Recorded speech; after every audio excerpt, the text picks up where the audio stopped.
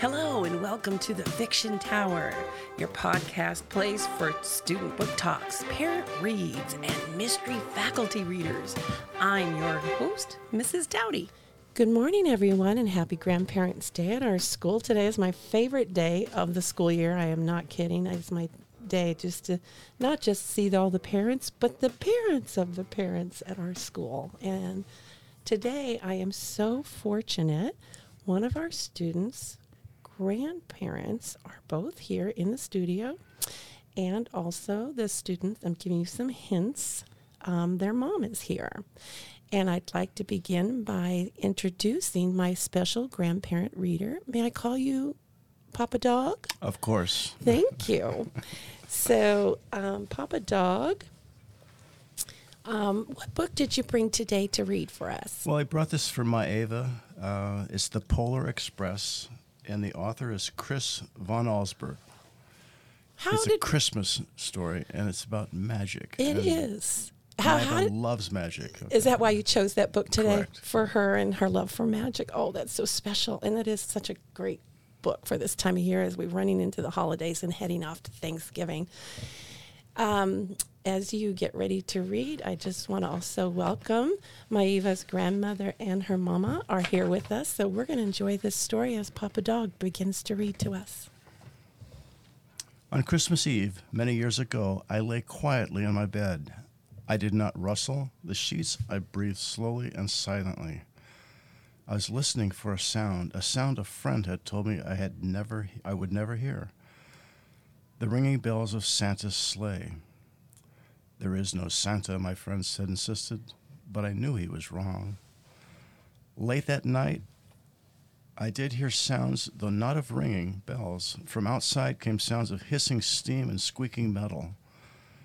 I looked through my window and I saw a train standing perfectly still in front of my house. It was wrapped in an apron of steam. Snowflakes fell lightly around it. A conductor stood at the open door of one of the cars. He took a large pocket watch from his vest and looked up at my window. I put on my slippers and robe. I tiptoed down the stairs and out the door. "All aboard," the conductor cried out. I ran up to him. "Well," he said, "are you coming?" "Where?" I asked. "Why, to the North Pole." "Of course," was his answer. "This is the Polar Express." I took his outstretched hand, and he pulled me aboard. The train was filled with other children, all in their pajamas and nightgowns. We sang Christmas carols and ate candies with nougat centers as white as snow. We drank hot cocoa as thick and rich as melted chocolate bars. Outside, the lights of the towns and villages flickered in the distance as the Polar Express raced northward. Soon there were no more lights to be seen. We traveled through cold, dark forests where lean wolves roamed and white-tailed rabbits hid from our train as it thundered through the quiet wilderness. We climbed mountains so high it seemed as if we could scrape the moon. But the Polar Express never slowed down. Faster and faster we ran along, rolling over peaks and through valleys like a car on a roller coaster. The mountains turned into hills, the hills to snow-covered plains. We crossed a barren desert of ice, the great polar ice cap. Lights appeared in the distance. They looked like the lights of a strange ocean liner sailing on a frozen sea. "There," said the conductor, "is the North Pole." The North Pole. It was a huge city standing alone at the top of the world, filled with factories where every Christmas toy was made. At first we saw no elves. They're gathering at the center of the city, the conductor told us. That is where Santa will give the first gift of Christmas. "Who received the first gift?" we all asked. The conductor answered, "He will choose one of you." "Look," shouted one of the children, "the elves." Outside we saw hundreds of elves. As our train drew closer to the center of the North Pole, we slowed to a crawl. So crowded were the streets with Santa's helpers. When the Polar Express could go no further, we stopped and the conductor led us outside. We pressed through the crowd to the edge of the large open circle. In front of us stood Santa's sleigh. The reindeer were excited. They pranced and paced, ringing the silver sleigh bells that hung from their harnesses. It was a magical sound, like nothing I'd ever heard. Across the circle, the elves moved apart and Santa Claus appeared. The elves cheered wildly for Santa. He marched over to us and pointing to me said, "Let's have this fellow here." He jumped into his sleigh. The conductor handed me up. I sat on Santa's knee and he asked, "Now what would you like for Christmas?" I knew that I could have any gift I could imagine, but the thing I wanted most for Christmas was not inside Santa's giant bag. What I wanted more than anything was for one silver bell from Santa's sleigh. When I asked, Santa smiled. He then gave me a hug and told an elf to cut a bell from the reindeer's harness. The elf tossed it up to Santa. He stood, holding the bell high above him, and called out, "The first gift of Christmas." A clock struck midnight. As the elves roared their approval, Santa handed the bell to me. I put it in my bathrobe pocket. The conductor helped me down from the sleigh. Santa shouted out the reindeers' names and cracked his whip.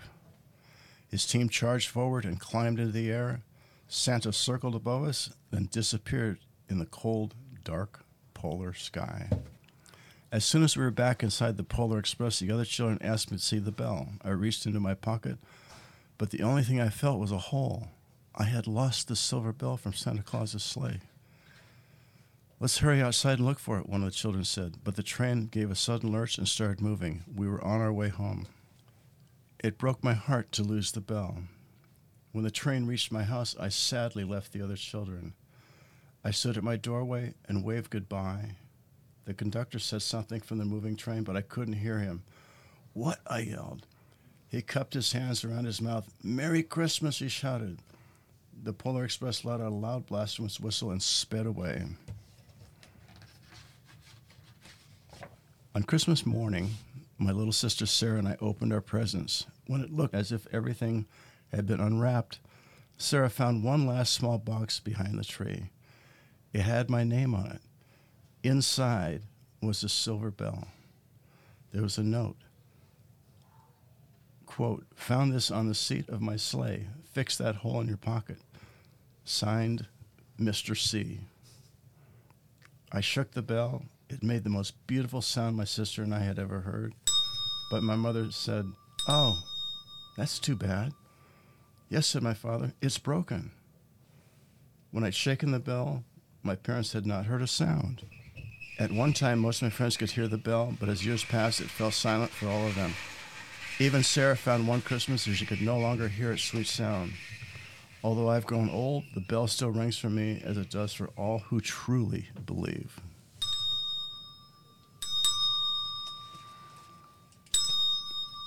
The Polar Express, a great Christmas story.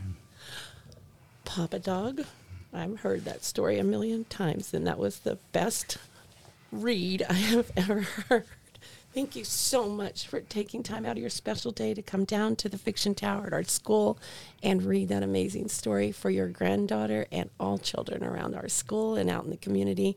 And for me, I'm so grateful. It was my pleasure. Thank you for having me. Thank you, and happy Thanksgiving to you. Thanks for and having Eva too. Thank you, and have a wonderful Thanksgiving. I just hope the best holidays for you all. Okay, thank you for joining us today. Be sure to subscribe to the Fiction Tower wherever you listen to this podcast. And while you're at it, leave your favorite book title that you give a 5-star rating for. See ya.